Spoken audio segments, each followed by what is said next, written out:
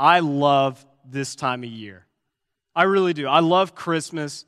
And if you were here earlier this week, we were able to celebrate some wonderful Christmas Eve services.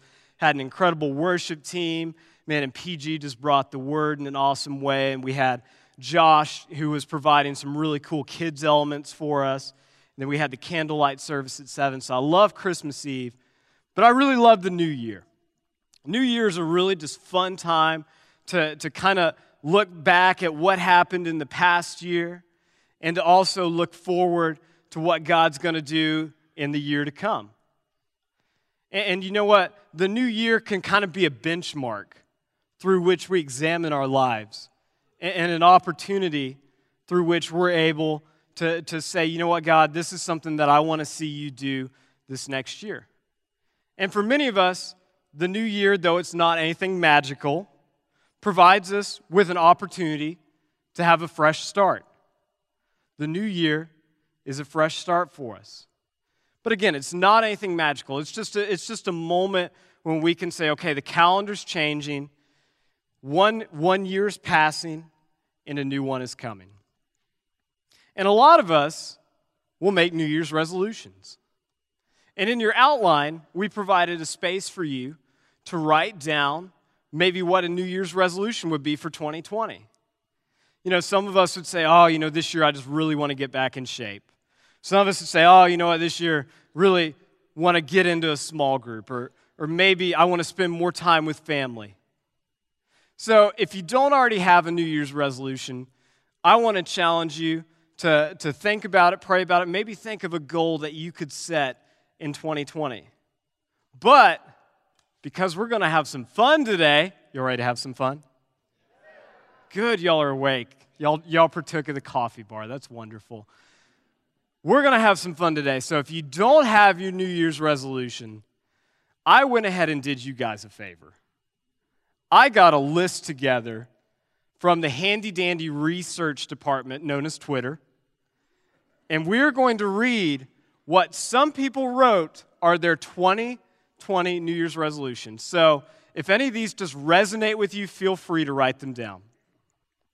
One person wrote, in 2020, I'm going to switch my username to password and my password to username to make each a lot harder for hackers to figure out.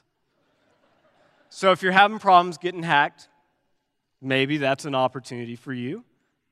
Number 2, in 2020, I'm going to stop buying worthless junk on eBay because QVC has better deals. Now, this came from someone that I don't know on Twitter, but I just want everyone to know that I'm pretty sure our student pastor, Dane Miotov, wrote this one. Don't want to start any rumors, but this Twitter user wrote, in 2020, I'm going to build biceps by increasing reps of Twinkie curls to 3 sets of 15. So again, I don't want to spread any rumors, but I'm pretty sure Dane wrote that one. Number 4, in 2020, I'm going to buy new clothes that are big enough to account for next year's holidays.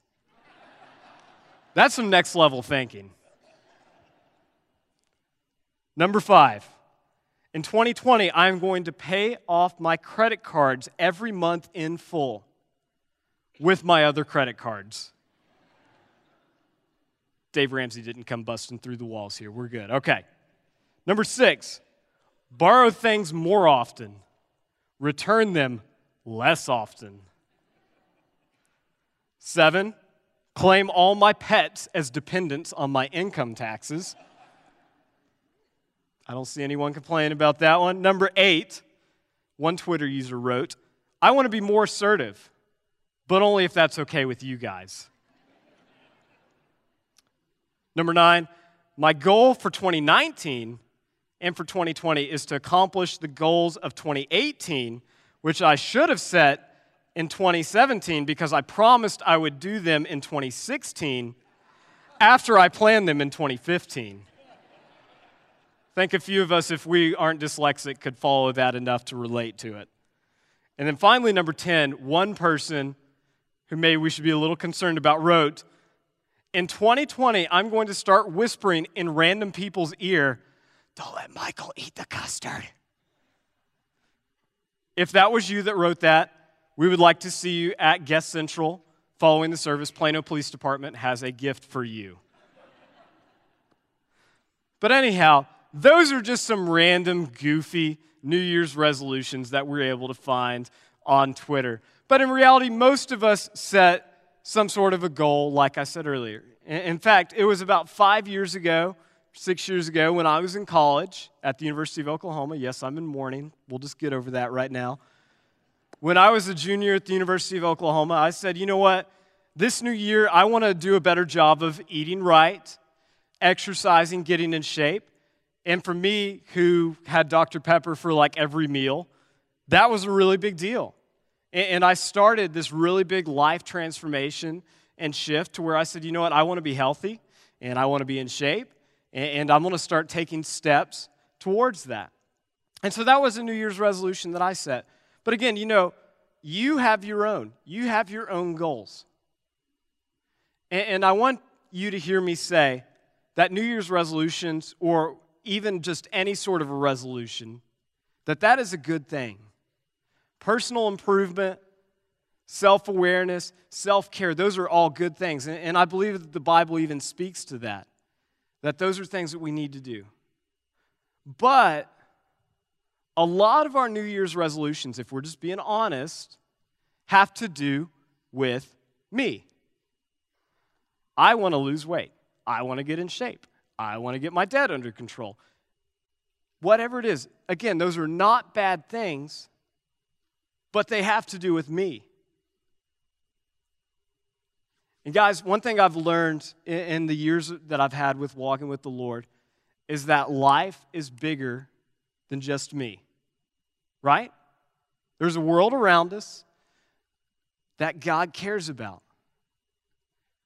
And so as we look forward to this new year, I want us to know that, man, it's not only a good thing to set goals for ourselves, but to set goals that go beyond me. And this morning, I chose a chunk of scripture that God has used in my life a number of times to just kind of think about, and it's just something that we can look at to help us set some goals as we look forward to 2020 that I believe will outlive us and that will reach beyond me. So if you have your Bible with you, I want to encourage you to open up to Mark chapter 12. Mark chapter 12, and if not, it's on your notes, and then we'll also have it on the screen here. But as you open there, man, I want to tell you kind of a little bit of a setup for what's happening in this story.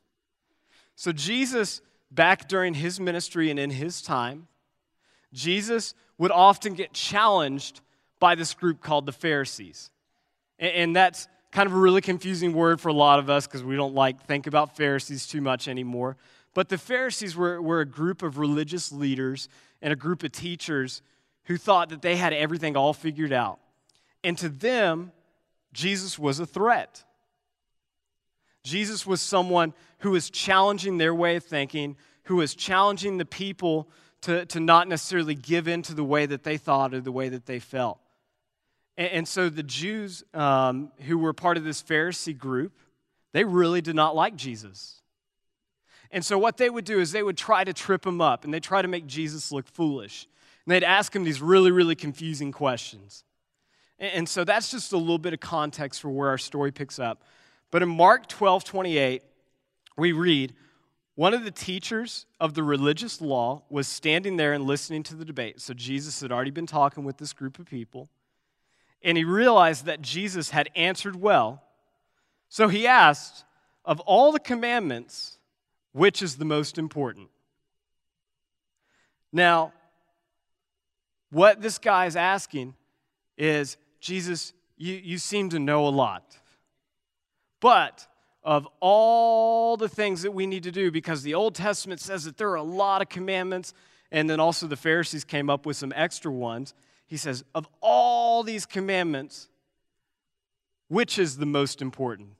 And he's thinking to himself, got him. He's not going to have an answer for this. But in essence, what he's really asking is, what does God want from me? What does God want from me? What does God really value? And again, his heart was to challenge God, or to challenge Jesus. His heart was not asking a genuine question. He was trying to trip Jesus up. But he asked this honest question, what does God want from me? And I think if we're being real with ourselves, that's a question that a lot of us have asked, right? What does God really want from me? And see, the Pharisee that asked this question, this teacher, he was asking, you know what, Jesus, what do I need to do? Which is the wrong question. Because in reality, while his focus was on the motions,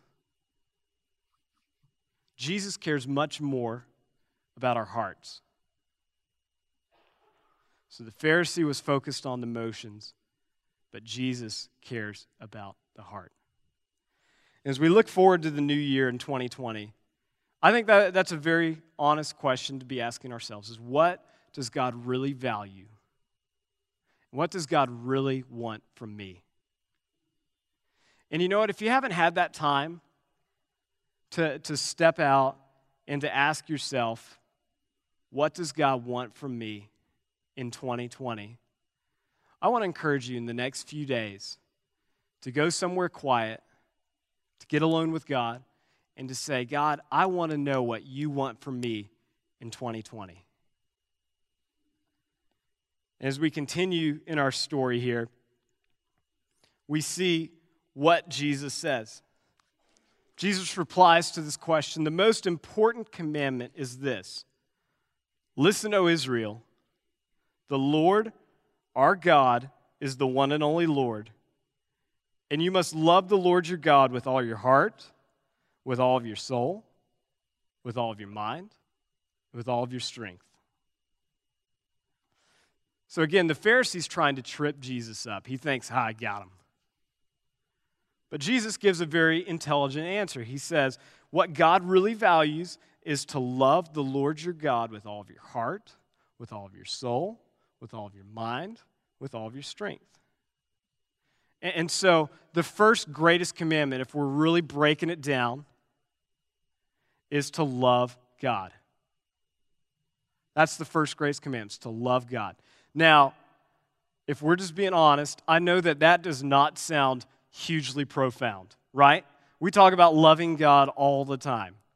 That's something that is a key tenet of the Christian faith, is loving God. So for us, that sounds like a really simplistic answer and maybe even borderline a cop-out. But Jesus packs a lot into these few words that he said here. He says to love God with all of your heart. It's the first commandment. Love God with all of your heart. And for us, the way that I want us to think about it is the heart is kind of our will. The heart is the center of our being. In Matthew 6:21, Jesus says, for wherever your treasure is, there your heart will also be. So at the center of your heart, or at the center of us is our heart. And so that's kind of our will. That is the core of what makes up Cody or what makes up you. And so God says that I want you to love me with all of your heart. But he also says, I want you to love me with all of your soul. Now, the soul and the heart may seem kind of like very similar things. And in fact, they are. And we'll talk about that in a second. But Jesus says, love me with all of your soul. And he says the soul is responsible for our spiritual exercise. So think of the soul as being your emotion. Now, I'm not saying emotion so much as happy or sad, but essentially the faith that we have and the practice that we have in our faith, that bears evidence in how we treat other people, that bears evidence in how we react to things. Because ultimately our hope is in Jesus Christ, and the way that we see the world is through that. So the connection that we have with God through our soul, that is played out in the way that we think, in the way that we feel, and in everything about us. So when I say the soul is like our emotion, think about it not so much in the simplistic sense of emotion, but in a greater sense, that we're in that deep connection with God. And then he also says to love God with all of your mind. And a way that we can think of mind is through loving God with our intellect. Now, we'll kind of pause here and think about that. For us, I think that's maybe, if we're just being honest, where it maybe starts to get a little dicey for us. So say, okay, God, you know what? I'll love you with the center of my being. And I'll love you with my soul. I trust you for my salvation. But then he says, love me with your mind. And loving God with your mind means that you submit the way that you think to God's word. Now, that sounds nice on paper, and I think most of us would probably acknowledge that, okay, yeah, I can do that. But no, I'm saying when things don't make sense to you, and God says, hey, I want you to do this, even though that doesn't seem to make sense with you, or that doesn't seem to connect with the way that you think, that you choose what God wants over that. And I think in this room that there are a lot of personal stories of people who said, you know what, I've chosen to do what God wanted me to do over what made sense to me, and I saw God's faithfulness in that. I have no doubt there are countless stories of that in this room. But for me, I can tell you a very specific moment where that happened to me. When I was 18 years old and really had been walking with the Lord for a few years at this point, 18 years old, had already been accepted into college, already planned what I wanted to do. I planned that I would go be an engineer. Now, my family's in this room, and they could tell you I would have been an awful engineer. The bridges would have collapsed, things would have exploded. Let's be really glad I didn't wind up being an engineer. But I said, you know what, I want to be an engineer. I want to go to college, that's what I want to do. Be an engineer, make a lot of money, gonna be great. Let's live the American dream. And all of those things are fine. I have no doubt there are plenty of engineers here in this room. But that was what made sense to me. But that wasn't what God wanted for me. At a very clear moment in my life, God at 18 years old said very clearly to me, you know what, Cody, you're going to be a pastor one day. Now, I grew up in church. I had a lot of respect for pastors. I was very involved at my church at the time. And I had no problem with that, except that just wasn't what I planned for my own life. See, I just charted out in my mind, like, oh, but, you know, man, I want to be successful. Like, you know, I want to be able to provide for a family, all these other things. And being a pastor just didn't really seem to make sense with that plan that I had. It just didn't seem to fit. And I'll just be honest, at first, whenever I heard the Lord say that to me, my reaction was, well, I probably ate something weird because it really felt like God wants me to be a pastor. And I genuinely just was like, this will blow over, but we'll kind of play along with it. But no, over the next few weeks and months, God just continually reminded me that I'm an idiot and that I needed to listen to him. Because at that time, I was teaching in children's ministry at my home church, and I was just kind of, doing lessons with the kids. And randomly, people who had no idea what I was wrestling with would come up to me and say, wow, I could really see you being a pastor one day. I was like, oh, that's funny, because God kind of told me the same thing too. So that happened multiple times because, again, I'm a little stubborn, and God knew that I needed some subtle reminders that I was trusting in what made sense to me, and I was trusting in my own intellect, and that I wasn't submitting the way that I think to him. And so finally, after several weeks of wrestling with this, I said, okay, I'm going to start taking a look at it, and I'm going to start seeing, if this is really what God wants me to do. And man, let me tell you what, as I surrendered to that, even though it didn't make sense to me, I started realizing that, okay, who God made me to be, the ways that he's gifted me, the person that he built me to be, that actually really makes sense as a pastor, much more than it ever would have as an engineer. So now, what I'm not trying to say, and hear me say this, God's will for you is not to become a pastor, not every single one of you. That was his will for me. God has a different plan for you. I don't know what his plan is for you. And maybe you don't know what his plan is for you. And the new year is a really good time, again, when you can take some time aside and just pause for a moment and say, God, what do you want from me in 2020? God, where do you want me to go? And I believe that is something that God honors every single time. He may not answer it the way that you think he will, because that's what happened with me. He may not answer that prayer the way you think he will. But man, I promise you that if you stop and with a genuine heart say, God, I want to know what you want from me in 2020, that God will answer that prayer. And then the challenge, coming back to the mind, is to then submit our way of thinking, or to give our way of thinking over to what God says. And man, that's a hard one, because it's tough to say, okay, this makes sense to me. This is just what I want. This is what I need. And having God say, no, actually, here's something else. And to surrender that to God. So Jesus says to love God with all of your mind. And finally, he says to love with all of your strength, to love God with all of your strength. And a way to think of what loving God with all of your strength looks like is to love God with everything. So think of it as the heart, soul, and the mind. Just make a little ball in your mind, heart, soul, and mind, and then just wrap it in this cord of strength. And that's what Jesus is saying, is that you need to love God with everything. It ties it all together. But see, you can kind of dive these apart, and I kind of break down some different ways of thinking.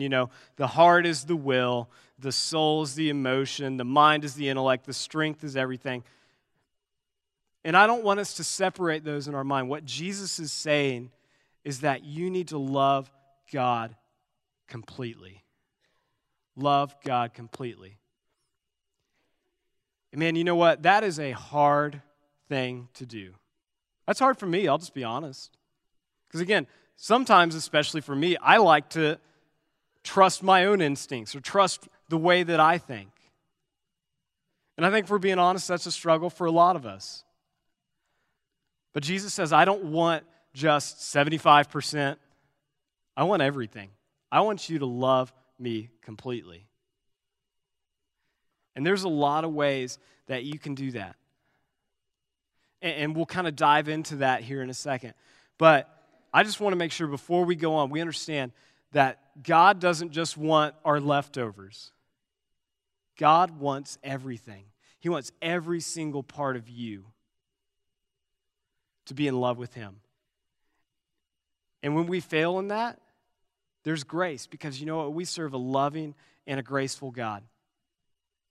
And so I hope you know that if you fail in loving God completely in this new year, that God's grace is there to cover that if you have a relationship with Jesus Christ. But we are to love God completely. And then Jesus continues in the story. There was another commandment. Jesus says, the second is equally important. Love your neighbor as yourself, for no other commandment is greater than these. So the second commandment is love others. We have love God. We have love others. Now, the word neighbor, let's just kind of think about that. The word neighbor, the Bible uses the word neighbor a lot of different ways that the Bible uses the word neighbor. But I want us to kind of think about our neighbor as really just anyone that God has placed in our little circle of the world. So not necessarily literally our neighbor, although it could be. But think of the neighbors being someone who's just kind of in our circle of the world. You know what? It could be someone that you meet, getting your morning coffee. It could be someone that you exercise with. It could be someone that, for students, you go to school with. Man, whoever that is, God has placed specific people in our lives for a reason. I know yesterday my wife and I were talking about this. There's a poke restaurant that we go to because, we eat poke. There's a poke restaurant that we go to, and there's someone that we've really gotten to know there, a lady that's a manager, and every time we come there, she just comes and will talk for like 30, 45 minutes with us and just unload, about what's going on in her world and telling us about her family and just telling us everything about her. And man, you know what? My wife, who's a very, very kind and intentional person, she says, you know what? I think we need to keep coming back to this place so we can develop a relationship with this person. And for me, I'm thinking, I just exercised. I need to eat. Let's go get food. But my wife instead is seeing this as an opportunity to love someone and to be a listening ear for someone who clearly needs one. And so that's just a way that we can love one of our neighbors. And we've been there now 2 or 3 times and have just kind of gotten to build a little bit of a relationship with her. And through that, we hope that she'll be able to see and hear the hope of Jesus Christ. So that's just a small example. Man, you know what? There are people every single day that I think we often overlook that God has put in our world that we can show His love to. So we have the love God, now we have the love others. And as I was kind of thinking about this, love others, love your neighbor, I think of the story of the Good Samaritan. It's one of the most popular stories in the Bible. Story of the Good Samaritan, where this guy says, you know what? He asks Jesus after Jesus tells him to love his neighbor. Another teacher of the law, the Pharisee, he asks Jesus, well, who is my neighbor? Again, trying to trip up Jesus. Now, again, for some of us, that may be a genuine question. Who is my neighbor? Because I feel like we don't really know our neighbors anymore these days. But for this Pharisee, he's trying to trip up Jesus. He's asking him, who is my neighbor? And I'll kind of summarize for you the story of the Good Samaritan. I'm sure a lot of us know it.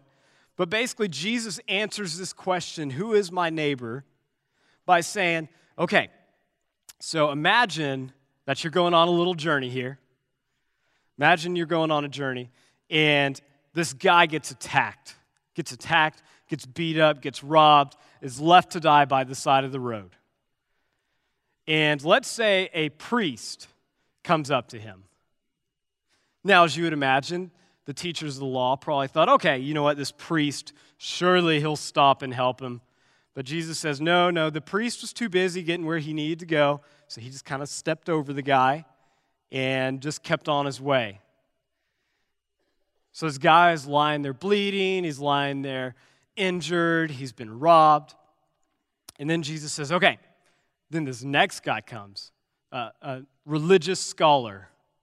He comes and sees this guy on the side of the road, and he thinks to himself, oh man, that doesn't look good. Well, sure hope somebody stops to help him.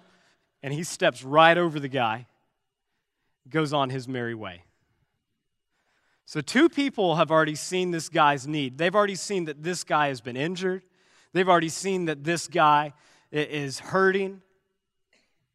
But neither of them, in spite of their great religious importance at that time, thinks, oh, well, I actually have a responsibility to help that guy. And of course, as the name suggests, then a Samaritan comes, someone who is from a different ethnic group at that time, and helps the man up, takes him to an inn, pays his bill, cleans him up, and says to the innkeeper, I want you to care for this guy. If it costs anything, I want you to cover it. So this random guy says, wow, there's a need that I can meet. He helps this guy up, and he takes care of him. And I just want us to read the first few verses, or the last few verses rather, of what Jesus says in Luke 10. And so after Jesus tells this riveting story, he says, "Now which of these three would you say was a neighbor to the man who was attacked by the bandits?" The man replied, "The one who showed him mercy." Then Jesus said, "Yes, now go and do the very same." So who was the neighbor? The neighbor was the guy that saw a need of someone in his world and met it. The neighbor was the one who showed mercy. And I just want to make this really, really, really simple for us. Being a good neighbor and loving our neighbors and loving others, it's as simple as this. If you see a need, meet it. If you see a need, meet it. Now, I think a lot of us can hear that story of the Good Samaritan and can think to ourselves, oh, those terrible two people that just walked right on by that hurting man. Who would do such a thing? In reality, I'll just be honest. There are needs that I probably overlook every single day that I see in the world, that I overlook every single day because I'm too caught up in what I need to be doing or where I need to be going or what's going on with me. And again, it's not a bad thing to want to take care of yourself and to care for yourself. But if I'm so focused on me, I wind up missing the world around me. And Jesus says, you know what?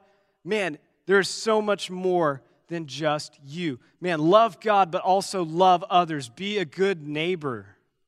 Show mercy. If you see a need, meet it. And man, I was kind of thinking about that this week, of just examples, even here in our church, of people who see needs and meet them.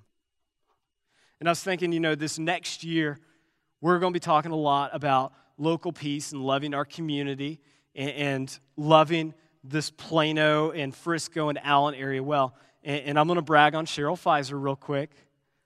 Cheryl said, you know what, I have some medical training, and we have a medical team that I get to work with here at LifePoint. And there are some ways that we can use our medical team here at LifePoint to address some real needs in our community. So that's one way that someone in our church, a group of people, are being good neighbors. Because they say, hey, you know what, we're uniquely qualified to address this certain need that we have in our community, and in the name of Jesus Christ, we're going to do that. And then I even think about, a few weeks ago, we had the ministry fair that Marty put on. And we had all of our different ministries, Stephen's ministry, student ministry, kids ministry, and then my teams, we had a ministry fair where we were promoting all of our different ministries. And we had people that every week came up to our booths and said, you know what, I really enjoy working with kids. That's something I can do. And they saw a need, and they met it. And then I even think about, I have the coffee bar team here at LifePoint, which, hallelujah, because I'm a caffeine addict, so I'm really glad that we have that team. But we have the coffee bar team, and we have some people that said, hey, you know what, could really make an awesome cup of coffee, and I can provide a smiling face, and I can help greet. And they said that's something that I can step into, and that's a way that I can contribute in our church. So those are just some small examples, even just right here at LifePoint, of ways you guys have been good neighbors to this church and to this community. Then you also think about, man, I know people in this church who've gone out of their way to take care of the homeless in LifePoint. They've said, wow, there's all these homeless that are in Plano, and man, we always just see them, but man, we should really do something about that. And they found ways to show God's love to the homeless. So it's as simple as if you see a need, you meet it. If you see a need, meet it. That's what it means to love others. We'll see how the teacher reacts here. The teacher of the religious law replied, well said, teacher. You have spoken truth by saying that there's only one God and no other. And I know it is important to love him with all my heart, with all my understanding, with all my strength, and to love my neighbor as myself. This is more important than to offer all the burnt offerings and sacrifices required in the law. Without diving too deep, I think it's fair to say that this teacher's heart was changed by Jesus' reply. Because while he was so intent on tripping Jesus up, and while he was so intent on making Jesus look like a fool and asking Jesus this confusing question, Jesus says instead, no, I'm going to tell you God's truth in a way that you've never understood it before. And he says, I want you to love the Lord your God with all of your heart, with all your soul, with all your mind, with all your strength, and love your neighbor as yourself. And clearly from the teacher's response, it kind of clicks with him. He says, I get it now, I get it. So imagine that this light bulb has just gone off in his head. Jesus acknowledges this teacher's heart change. He finishes the story by saying, Jesus, when realizing how much the man understood, said to him, you are not far from the kingdom of God. So Jesus acknowledges, hey, if you can get that down, that what God really values is to love the Lord your God and to love your neighbor as yourself, man, you're not far from the kingdom of God. So as we look forward to this new year, as we look forward to what really matters in 2020, man, love God. Love others. And again, I know that that's not the most profound thing to say, but I believe with all my heart that if we really do that as God's church and as the people of God, that if we really do that, 2020 is going to be an awesome year. If we really love God with everything, completely, if we really see needs in our community and meet them, that God will not only do awesome things in your life, I believe God will do awesome things in the life of this church, in the life of the community around us, and that we will see people on fire for Jesus Christ. Isn't that exciting? Do you want that? I want that.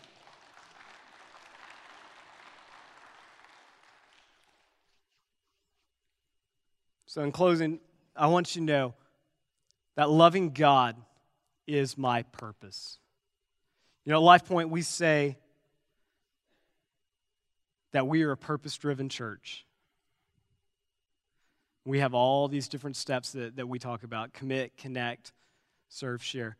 What it means to be a purpose-driven church is that we have steps through which to love God and to love each other. And man, as we look forward to this next year, and as we continue in the next few weeks of Pastor George and our sermon series of running the race, man, I want you to know that running the race is not a sprint. It's a marathon. And if you've ever run a marathon, you'll know that, you know what, there are going to be some miles that you crush and that you're just feeling amazing, and then there are going to be some miles that don't quite go so well. But it's a race that you continue to run until it's finished. And so we'll be talking a little bit more in the next few weeks about running the race. But I want us to all ask this question as we look forward to the new year. What kind of race do I want to run in 2020? Are you in for just a little bit, or are you in for the long haul? And I want to challenge you here this morning to be in for the long haul. And ways that you can do that are by spending time in God's Word and making that a priority in your life, building relationships with your neighbor, whoever that may be. And in fact, I'll even go one step further. I want to challenge you to write down the name of 2 to 3 people that you want to pray for and intentionally look for opportunities to share the gospel with. Because I think if sometimes we just say, oh, yes, there's a whole world around me, and we never really narrow that down to specific people, that makes it really, really hard to truly love our neighbors well. So I want to challenge you to write down the names of 2 to 3 people that you're going to pray for and that you're going to love this year in the name of Jesus Christ. The number 3, when you see a need, I want to challenge you to meet it. And there are a lot of ways that you can do that both inside the church and in the community. And if you're saying, well, you know what, I want to meet needs, I want to help, but I don't know how, we have an incredible serve ministry here at Life Point that would love to get you plugged into that. So for running the race in 2020, if that's your goal, is if you're saying, hey, I'm a follower of Christ, and I want to run that race well, those are 3 challenges for you. But if you don't know Christ, and you're here this morning, I want to let you know that I am so glad that you're here today. I really am. And I hope that you're able to take something away from today's message. But my challenge to you, if you're here today and you're just being honest and say, I don't really know about all this God stuff, I don't really know how I feel about all this Christianity stuff, my challenge to you is, man, come talk to one of us in the back. We have a prayer team that meets right back here after service. Come talk to one of them, and I'm sure that they would love to tell you more about who this God is that we serve. And then finally, if you don't have a church family, one of the first steps that I want to challenge you to in running the race in 2020 is get involved in a church. Not just join a church, but man, truly commit yourself to this church. We're crazy. I'm just going to tell you that, just straight up. I dressed up like an elf a few weeks ago. It was insane. But if you're not part of a church family, guys, we would love to have you here. We would love to have you be part of our church. But that's my challenge to you in 2020, to be in for the long haul, not just the sprint. And I believe that God will do awesome things in your life. I believe that God will do awesome things in the life of this church and in the world around us. Let's pray together. Father, we love you so much. And God, we're so humbled by the hope of Jesus Christ that we have. And God, I just want to thank you for your word that we're able to study and that we're able to take some practical life applications from. And God, I just want to pray that as we spend time this morning just reflecting on what you've done in our lives and what we've seen you do in 2019, God, we just pray that we be able to see you do more in 2020. God, may you pour out your blessing upon us, upon this church, and upon the community around us. And God, we pray that your goodness would overflow as we love you with everything and as we love the world around us. God, you are so good, and we recognize that with worshipful hearts and attitudes here this morning. God, we love you. We give you this in Jesus' name. Amen.